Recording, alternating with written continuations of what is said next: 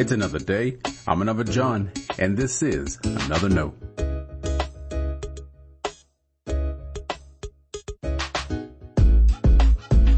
Today's edition of Another Note is titled, Our Passionate Pursuit.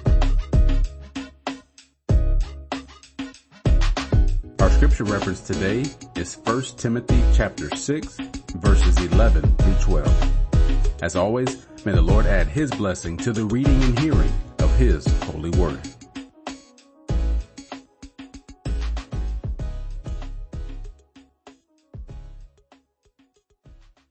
But as for you, man of God, shun all this. Pursue righteousness, godliness, faith, love, endurance, gentleness. Fight the good fight of the faith. Take hold of the eternal life to which you were called and for which you made the good confession in the presence of many witnesses. This is the word of our Lord. Thanks be to God.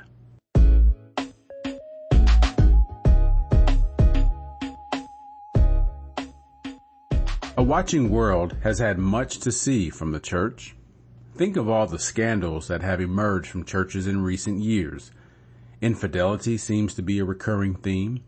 Sexual abuse keeps lurking. Then there's the money. I don't blame people outside the church for keeping a scrutinous eye on church leaders. There's been too much wrongdoing for anyone to ignore. While many unbelievers gladly denounce the church and its leaders, many believers set out in the opposite direction. It seems like every time some pastor or church leader steps down due to spiritual failings, someone knew beforehand. People knew, and church systems protected the leader. Instead of seeking what is right, churches sought what would keep their congregation running. In today's devotional reading, presumably the Apostle Paul instructs the younger preacher, Timothy. The younger has a strong faith. He may be a bit shy and nervous about the work he has to do, but he has had a faithful family and mentor that have shown him the way of Jesus. He may not be ready, but he is prepared. Paul warns Timothy of the trappings of wanting to be rich. It's not that riches are problematic in and of themselves. It's our desire to have them that entangle us. Those who want to be rich fall into temptation, Paul said.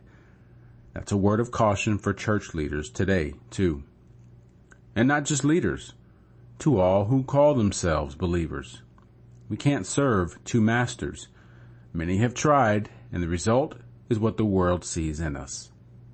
Whether it's the master of money, power, or status, they all lead us to temptation. So Paul admonishes Timothy to pursue righteousness, faith, love, endurance, gentleness. We can tell what we are pursuing. You can tell what I'm pursuing, for example.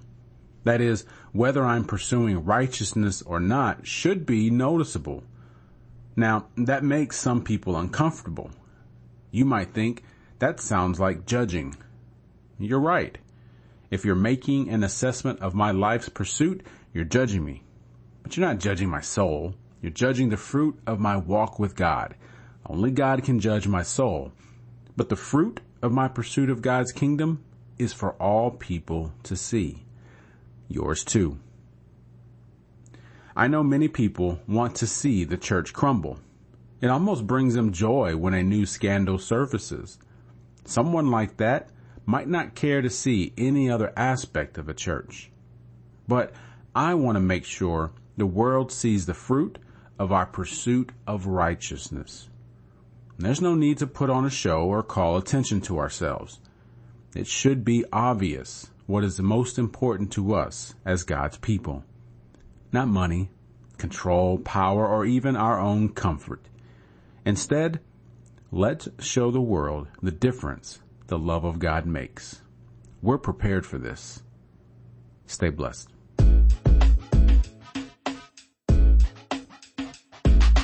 Thanks for always supporting Another Note. This is our daily devotional. I'll keep writing and recording as long as you keep listening and we keep growing. If you ever find another note on iTunes or anywhere else podcasts are available, make sure to leave a review so others can join us. The easiest way to connect with me is online at anotherjohn.com. God be with you.